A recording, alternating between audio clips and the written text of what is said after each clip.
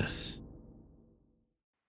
Disgraceland is brought to you by Disgraceland All Access. Disgraceland All Access membership is your chance to support the show and get ad-free listening, an exclusive scripted episode every month, and exclusive bonus content every week, plus access to an always-on chat with me and your fellow discos.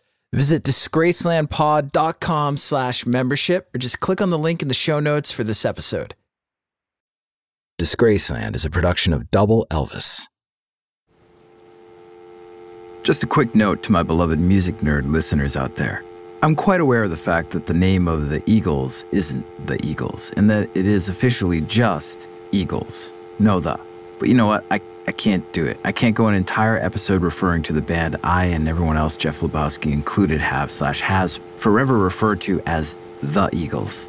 It just sounds too fucking weird to just constantly refer to them as Eagles. So, even though it's wrong, because it just feels right, for me, Don Henley, Glenn Frey, and company are forever the Eagles. Mellotron!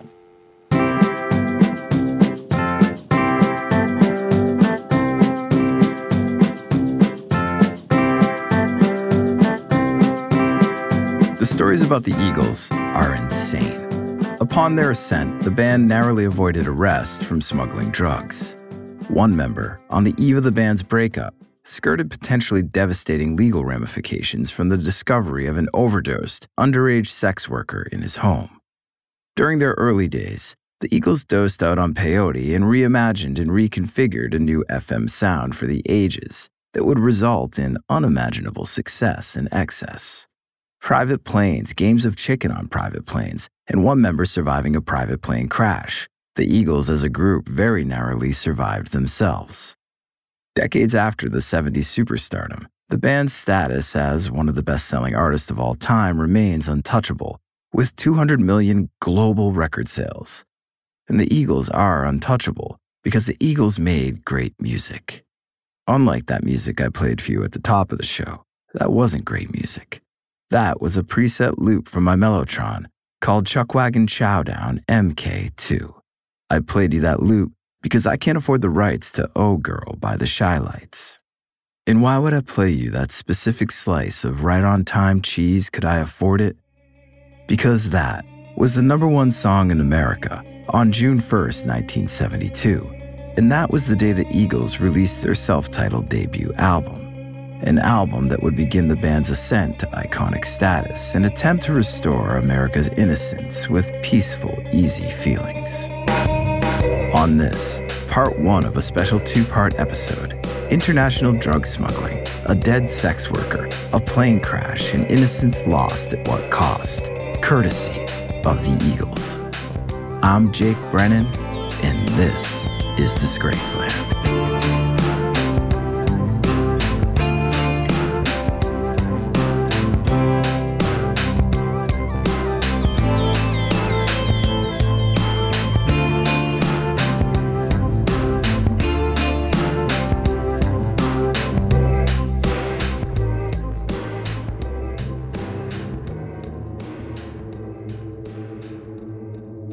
The dead don't laugh. They don't cry either. They don't dance. They don't smile. They don't succeed, fail, fuck, or fight. They don't do much of anything. They're dead, gone, over. In 1980, the Eagles were dead, but they were far from gone. They were everywhere. Despite the fact that by the beginning of the decade, the individual members of one of the biggest selling bands of the 1970s, Don Henley, Glenn Frey, Don Felder, Joe Walsh, and Timothy B. Schmidt, had disbanded. But you wouldn't know it from listening to FM radio in the early 80s. And that's because in 1980, as fortunate an event as any Eagle could have imagined happened. The classic rock radio format was invented and made ubiquitous on FM radio dials around the country. For this format, radio station execs needed reliable programming, i.e. music that postdated rock and roll's early oldies era of Elvis Presley and Little Richard, and predated rock's current new wave video era of Talking Heads and Devo. So classic rock radio programmers turned to the peaceful, easy sounds of Southern California's Eagles. Born in the 70s and dead in the water in the 80s, the band's proven hits Hotel California, One of these nights, already gone, Lion Eyes and Take It to the Limit, among what seemed to be an endless parade of other chart toppers from the Eagles' decade-defining studio albums, proved easy fodder for unimaginative radio programmers and thus filled the airwaves. After nearly a solid decade of stadium sellouts, #1 singles, top-selling albums, and enough cocaine, sex, and tension to make even the hardest, wildest 70s rock and rollers cry uncle, the Eagles' Glenn Frey called his co-leader in the band, Don Henley, on the telephone. It was over. Glenn was out. No mas. Henley didn't argue. What could he say? Things would get better? Easier? They wouldn't. Don Henley was too practical to not know that. Writing hit songs was tough sledding under the best of circumstances, never mind under constant burnout from the grind of the road, under the distrustful eyes of creatively jealous band members, romantically jealous lovers, or under the gaze of over-demanding, insensitive record label suits whose entire financial quarters could turn on the release of a long-awaited Eagles album, all of whom were gacked to the gills, lovers and band members included, unable to see their way through any challenge with clarity, hazed by paranoia and exhaustion, two constants that were as omnipresent as the band's irrepressible hooks and inimitable harmonies. No, Glenn was right. Henley knew it. The Eagles were dead. But even so, classic rock radio kept the band's still heart beating strong. Unlike the heart of the 16-year-old sex worker in Don Henley's bathroom at the moment, her heart was another story. The paramedics moved with the quickness. The young girl had stopped breathing. Voices from the end of the corridor confirmed it. Fear pressed itself hard against the Texas singer's chest. His Mulholland Drive home was quickly transformed from idyllic West Coast party scene to crime scene, and there was nothing he or his high-powered representatives could do about it. If the girl was dead, there would likely be no coming back from it. What happened next isn't entirely clear. The only person who's ever told the story is Don Henley himself, and he hasn't said much. Henley claimed he called the paramedics out of a sense of decency. Henley claimed he didn't know she was 16. Henley claimed he didn't have sex with her. Henley admitted he'd solicited the girl from a trusted madam as a gift for his hard-working road crew, a going-away gift to make tonight's going-away party go off with a little extra oomph. November 21st, 1980. The Eagles were over. Don Henley's road crew were out on their asses. Unlike the 33-year-old rock star who could fall back on what would be a tsunami of royalties from his band's hits, his roadies faced a much less certain financial future. A party with some girls and some blow was the least Mr. Henley could do for them, or so went the thinking. The girl was naked, and there was another girl too, even younger, 15, and the drugs were everywhere. Coke, ludes, grass. Relax. The Nightman was calm, unlike the rock star. But then again, the Nightman was always calm.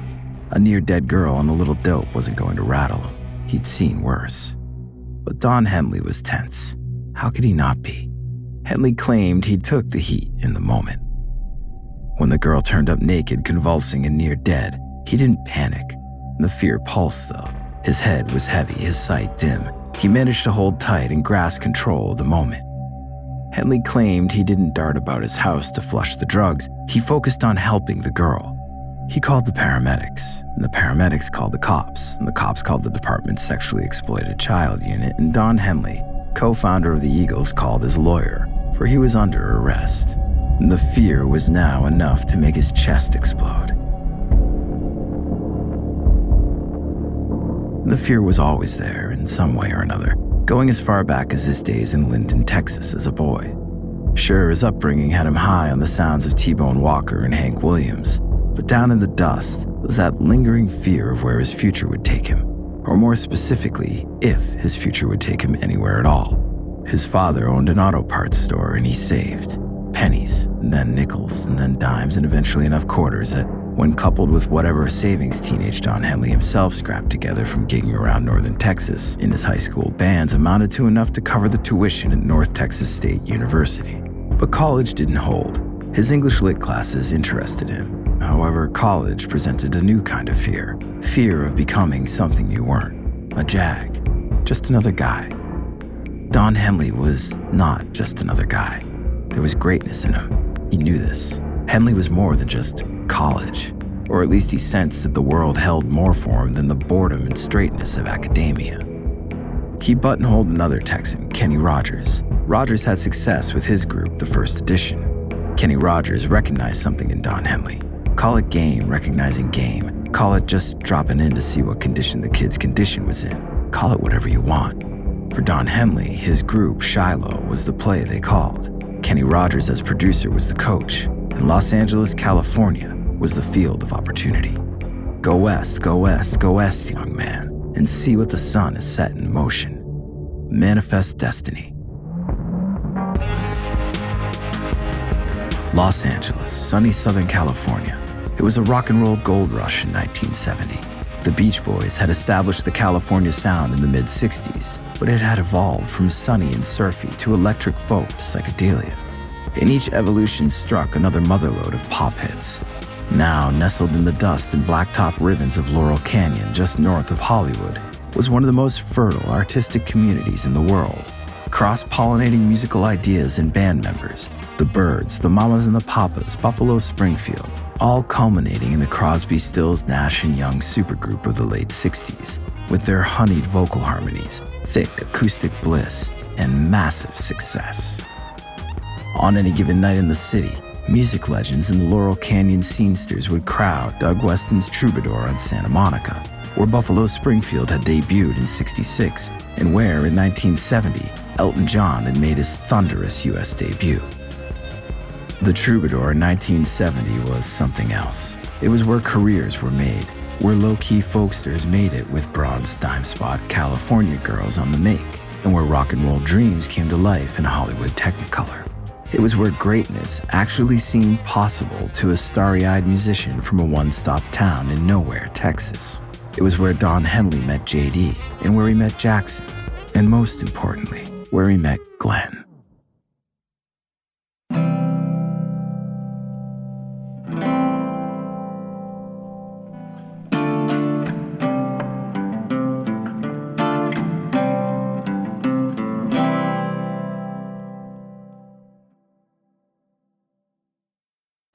Hey Discos, it's Jake here. Thank you so much for listening to Disgraceland. Your support truly means a lot to me, and it's because of you that my team and I are able to make this show.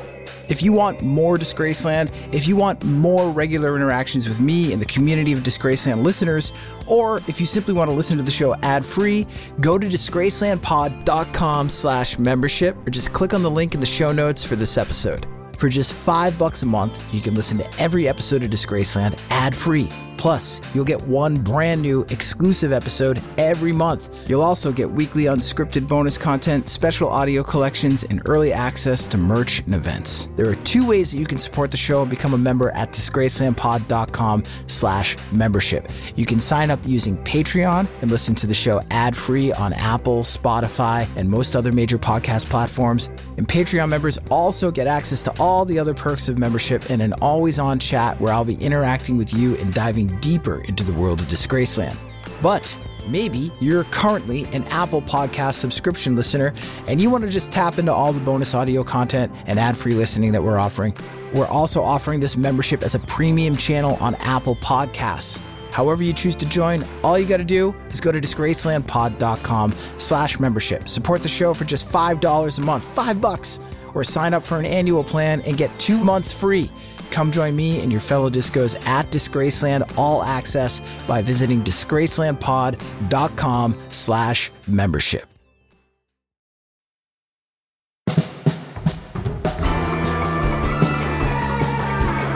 Glenn Fry was in Mexico, 20 years old, confidence radiating off of his young, toned, tan body. Quickly, he loaded the contraband, tightly packed bags of cheap Acapulco Gold marijuana onto his pickup. American-made, born in Detroit, just like him. The pickup was solid, reliable, capable of making the 100-plus-mile trip from south of the border to Los Angeles without breaking down and getting flagged by the customs man. The desert highway was dark, the wind cool, blowing through Glenn's long dark hair. Light in the distance, shimmering, beckoning. The Kalita in the ashtray burned sweetly. Innocence shadowed his big, round, almond-colored eyes. He could feel it in his chest. Excitement, anticipation, Los Angeles, California, there was nowhere in the world like it. At least not in Glenn Frey's young world, which at the time consisted of just Detroit, Michigan, San Francisco, and some drug dealer's den on the border. LA came as advertised. Girls that were somehow more beautiful than the weather. Music on every stage. Opportunity, it seemed, on every corner. Hell, David Crosby was right there, man, on Sunset, just walking down the street in his flat-brimmed hat like everyone else. Detroit, Glenn's hometown, was a different trip entirely. Music didn't surround you in the Motor City so much as it punched you in the face. It was ubiquitous, but the barrier for entry was steeper. Berry Gordy wasn't banging down Glenn Frey's door anytime soon to sign him to Detroit's Motown Records. But another Michigan native was more welcoming, Bob Seger. Beginning in the early 1960s, as incredible as it might sound today, it was hard to find another musician anywhere, never mind in Detroit, who better embodied the rock and roll spirit than Bob Seger. He and his bands, first the Bob Seger System, then Bob Seger and the Last Herd, and later the Silver Bullet Band, were live forces of nature, putting in work night after night on the Midwest circuit with a mix of traditional blue-eyed R&B and mid-60s frat rock energy in a way that would help solidify what true classic rock would become. Bob Seger brought it night after night, and as the experienced local rocker with a steady lineup of shows and a record contract to boot, he brought a young, ambitious, irrepressible local kid named Glenn Frey under his wing in a half-assed sort of mentor/protege kind of way. Glenn made the most of his opportunity. Music was his ticket out. From where or what, he didn't really know, just out. Out of teen gangland, out of Detroit, out of going nowhere fast. A chance at becoming somebody, something more, something great. He made the most of his first opportunity when asked to sit in on backing vocals for Bob Seger's second major label single, 1969's Ramblin' Gambling Man. And Glenn Frey came in hot on the first chorus. You can hear the ambition in his voice as he shadows Seger. It's a pronouncement of someone new hitting the scene. Someone not like some other guys. Someone not content with the shadows of the stage. Someone destined for greatness. Ramblin' Gambling Man hit number 62 on the pop charts and gave young Glenn Frey a taste. Music was a way. It was possible. He loaded up his pickup and split for the coast. No job, no band, no plan, just confidence in himself. He'd figure it out. That's what the Acapulco Gold was all about. He'd break it off in smaller bags for the heads down on Sunset and walk away with some walking around money to get him started. Enough to drink down at the famous Troubadour on a weeknight and see what kind of trouble he could get himself into. Glenn quickly connected with the Troubadour's local Lothario, J.D. Souther, an Amarillo stickman who knew his way around not only the local scene, but around a country chord progression as well. J.D. met Glenn through one of Glenn's exes. Quickly, the two men developed a bond around music. Glenn brought a street-smart R&B toughness to J.D.'s natural country roots. They took up under the name Long Branch Pennywhistle as a duo and settled into a cheap apartment in Echo Park to woodshed some original songs. In the one-room apartment downstairs, another local songwriter was putting on a master class in songwriting every morning. Glenn could hear him through the floorboards, up at 9 a.m., straight to a pit stop at the stove where the songwriter would set a tea kettle alight. Then he'd work out the first verse, the chord progression on the keyboard with the vocal melody over and over again. The kettle would blow off steam, the songwriter would break, pour his cup, let it steep, back to the bench, time for the chorus. The chord progression on keyboard with the vocal melody on top, just like the first verse, over and over again. Then he'd retrieve his tea, settle, sip, on to the second verse, same as the first, over and over. He'd break for a sip here and there to grease his vocal cords and then straight back at it. From the second verse to the second chorus to the middle eight, the final verse and the outro. When all was said and done, it would be lunch and the song would be not only worked out, but fused by muscle memory. Glenn Frey knew the dude downstairs was onto something, and the dude downstairs was Jackson Browne. Blessed with the good looks of everybody's favorite little brother, Jackson Browne was, at an early age, already an experienced, not to mention naturally gifted singer-songwriter. He'd grown up in LA, but by the time he'd crossed paths with Glenn Frey, he'd already been around the block, having completed a songwriter's pilgrimage to New York City's Greenwich Village, where he'd witnessed firsthand the culture-defining rattle of the Velvet Underground, wound up backing their singer Nico on stage and personally fallen in and out of bed with her in the process. Nico's iconic world-weary signature ballad, These Days, Jackson Browne wrote that when he was 16. After New York, Jackson Browne wound up back in Los Angeles at the turn of the decade with a head full of inspiration and just enough experience to turn that inspiration into a coveted record contract. None of it surprised the blue-collar Glenn Frey, who could hear Jackson Browne's discipline emanate through his kitchen floor every morning. This was how the greats did it, through hard work. It wasn't just fast cars, grass, and bronzed babes. It was putting in work. It was hustle. And in Los Angeles in 1970, when it came to the folk scene anyway, no one had more hustle or was more of a hustler than David Geffen. We'll be right back after this word. David Geffen believed in Jackson Browne before anyone else believed in Jackson Browne because David Geffen believed in himself. Or perhaps because David Geffen had what traders of any commodity covet most: inside knowledge. How he got that knowledge was anyone's guess. When he was coming up in the mailroom at the William Morris Agency, he simply took it, steaming open letters to agency executives to gain inside information on what opportunities were available for him to pounce upon. But when it came to Jackson Browne, David Geffen didn't need anyone to tell him about Jackson's talent. Not his clients, Crosby, Stills, or Nash, or Laura Nyro. Geffen just knew. It was obvious. Jackson Browne was going to write hits and become a star. He wasn't like the other artists in Geffen's circle.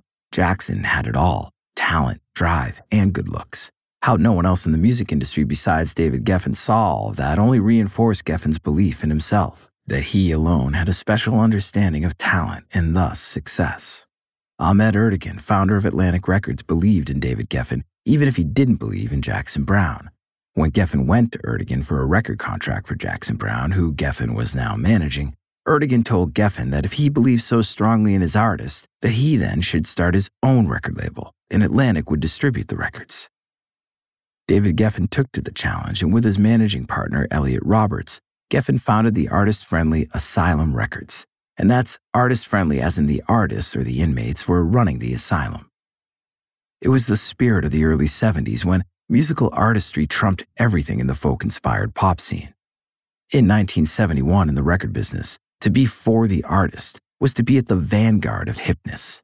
It was who David Geffen was. It was why Asylum was perfect for a song-focused artist like Jackson Browne. And Jackson Browne had friends, talented friends who hung out nightly at the Troubadour. Don Henley made the scene immediately upon arriving in LA. The Troubadour's doors swung open, and so too did the doors to his own slice of heaven on earth. On his first night inside the club, he saw Neil Young and Linda Ronstadt just hanging out, and they were both already firmly established as stars. Don Henley couldn't believe his newfound lot in life. His band Shiloh booked a gig, but it was clear quickly that Shiloh was going nowhere. Henley fell in with Glenn Frey, who had already firmly made the scene. Glenn and Henley sat in with J.D. Souther in the front room of the Troubadour and traded songs with Jackson Browne.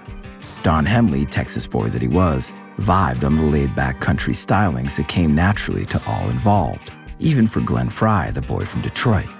Glenn's hard R&B influence tempered the dusty honky-tonk swinging from Henley's sticks and snare. Together, amalgamated with J.D. Souther's direct country take on Jackson Browne's breezy Southern California songwriting, something special started to happen, and Linda Ronstadt took note, recruiting Glenn Frey and Don Henley to become part of her live band. She recruited J.D. Souther for something else: her bedroom. In Anaheim in 1971, Glenn and Henley backed Linda Ronstadt, alongside two other musicians, Poco's Randy Meisner on bass and the Flying Burrito Brothers' Bernie Ledden on guitar and banjo. The four backing musicians felt it, and Linda Ronstadt did too, especially when they sang, in harmony, voices rushing up from far away, snapping you to attention, enough to wake you up no matter the time of day. Dan Tana's, 1972, Santa Monica Boulevard. If the Troubadour was the place to be, Dan Tana's was the place next to the place to be. An old-school red and white checkered Italian restaurant that served as a pre- and post-hang for Troubadour regulars. Not to mention an old-school Hollywood power player clubhouse, where attendees got up to all manner of no good on a regular basis. David Geffen sat in a corner booth, surrounded by Southern California folk rock royalty, Jackson Browne, Joni Mitchell among them. A pregame of sorts before a party later that night at the Laurel Canyon home of Geffen's business partner, Elliot Roberts, where the guest list would include Hollywood's young elite, Jack Nicholson, Peter Fonda, and Dennis Hopper, among more rock royals, Michelle Phillips, Cass Elliot, Neil Young, and John Sebastian. But back at Dan Tana's gathered for their pre-party feast, David Geffen stabbed at his broiled swordfish with his steely knife and called for more wine. Jackson Browne was unusually uncool, in Geffen's ear constantly about putting his friend Glenn Frey under contract with him and Asylum Records. Geffen was aware of Frey, whose reputation as a singer, songwriter, and potential frontman was beginning to make the rounds due to his stint on the road and then in the studio with Linda Ronstadt. Frey's reputation was growing quickly, so much so that Columbia Records' Clive Davis was circling and ready to sign him right out from under Geffen. But innocent as Glenn Frey was, he understood what most artists often fail to understand and what David Geffen sure as shit never failed to understand, and that is that artists, at least the ones who can create and perform at a high level, are the rarest of commodities. Like professional athletes, there are only so many people in the world who can do what they do. And for record label owners and music managers, those artists, those rare few are all they got. Their business is entirely dependent on them, on the artist. The rub is that artists are naturally insecure. They operate from a position of fear and too often lose sight of the power they actually possess when it comes to business, and therefore allow themselves to be taken by the businessmen. Glenn Frey was not naturally insecure. Quite the opposite. He was brimming with confidence, even at a young age. Jackson Browne saw it. Everyone on the scene saw it. And it would be David Geffen's great loss if he too didn't see it soon. But David Geffen wasn't used to losing, and he was clearly no dummy. He got the message, and despite Clive Davis's aggressive stab at Glenn Frey, Geffen was able to preempt Columbia Records. David Geffen went on a shopping spree. Long in the process of signing Linda Ronstadt away from her existing record contract, he moved quickly to secure the rights to her backing band. And that meant purchasing the existing small-time record contract for Long Branch Pennywhistle, Glenn Frey's band with J.D. Souther, as well as the small-time record contract for Shiloh, Don Henley's band. David Geffen's Asylum Records now not only owned Jackson Browne, but Linda Ronstadt, Glenn Frey, and Don Henley, as well as other solo artists Tom Waits, Joni Mitchell, and of course, J.D. Souther. Glenn Frey corralled the players behind that magic on stage in Anaheim with Linda, Don Henley on drums, Bernie Leadon on banjo and guitar, and Randy Meisner on bass. Together with J.D. Souther and Jackson Browne informally contributing bits of songs, they set about to become, like so many before them, America's next great rock and roll band. To become just that, there was only one name possible for the band, only one name that contained the requisite combination of inspiration and aspiration, only one name capable of representing the greatness Glenn Frey and Don Henley sought, only one name American enough: the Eagles.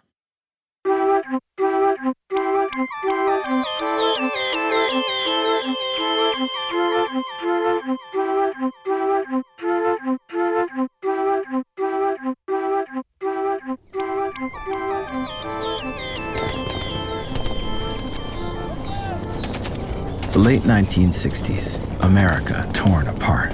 Vietnam, fast approaching 50,000 soldiers dead. Martin Luther King Jr. dead.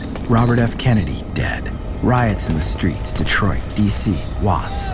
The early 70s, more dead in Vietnam, crossing the 50,000 milestone like nothing.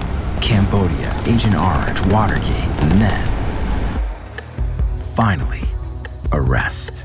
A crack in the chaos. California sunshine sneaking through. Something approaching hope. A new decade. A chance at no more war, no more death. A fucking break. A peaceful, easy feeling. By the time the Eagles' self-titled debut record was released on Geffen Records in 1972, America couldn't have been more ready for the breezy, countrified Southern California sound of the Eagles. A decade of discord, and this sounded like harmony.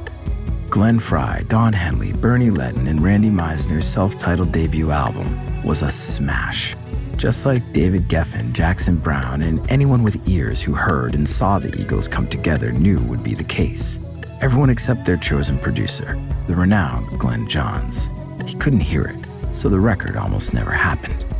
To Johns, the Eagles were confused. One part country, one part rock, one part acoustic, one part electric. Sonically, Glenn Johns believed the band didn't know who they were or what they wanted to be, until they opened their mouths and started singing together and those beautiful vocal harmonies came out. They were somehow gritty and angelic at the same time, dusty like the desert floor, sublime like the desert sky. The Eagles were their own trip. After recording their debut, they shipped off to the desert to capture photographs for the cover of their album.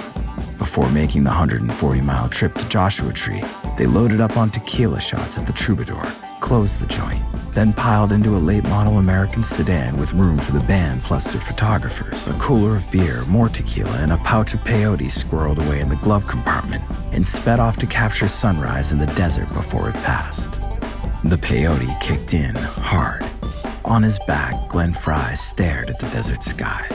The blinding sun turned the blue sky to silver, glass, a mirror on the ceiling. Cutting through an actual eagle. Glenn would never forget this. It was so on the nose, but one of those things that actually happened. He would later tell the story over and over again, but now, in the moment, it freaked him the fuck out. It was all over. This was the moment. One of those points in your life where you can feel the punctuation happen, where you know life will never be the same, where you feel your past life compartmentalized into a mental archive right there in real time. You're on the precipice of something. There is only one direction, forward, away from the past, but you can feel yourself being pulled back as you run for the door. That passage back is the wrong way, or so you think. Innocence can never be regained. What remains is only experience. You're shot at something big, at something grand, at something great. Life in the fast lane wouldn't truly present itself for a few years to come, but it began here in the desert, and then on the road and on the airwaves. Peaceful, Easy Feeling, Witchy Woman, and the brilliant lead-off track, Take It Easy, co-written with Jackson Browne. The song's Hank Williams-inspired lyrical simplicity, magical harmonies, and perfect mix of banjo and driving rock rhythm resulted in a masterful work of pop Americana magic. Take It Easy does what the greatest pop songs throughout history have done, gives the masses what they don't even know they want. As with many turning points in history, music provided an alternative, a relief from the status quo, and relief from the turbulent 60s. Just like the Beatles' I Wanna Hold Your Hand did in the aftermath of the Kennedy assassination, and just like Nirvana did with Smells Like Teen Spirit in the wake of the overtly commercial 1980s. The Eagles had arrived with 3 bona fide smash hits off their debut album, and nothing for any member of the band would ever be the same. I'm Jake Brennan, and this episode of Disgraceland is to be continued.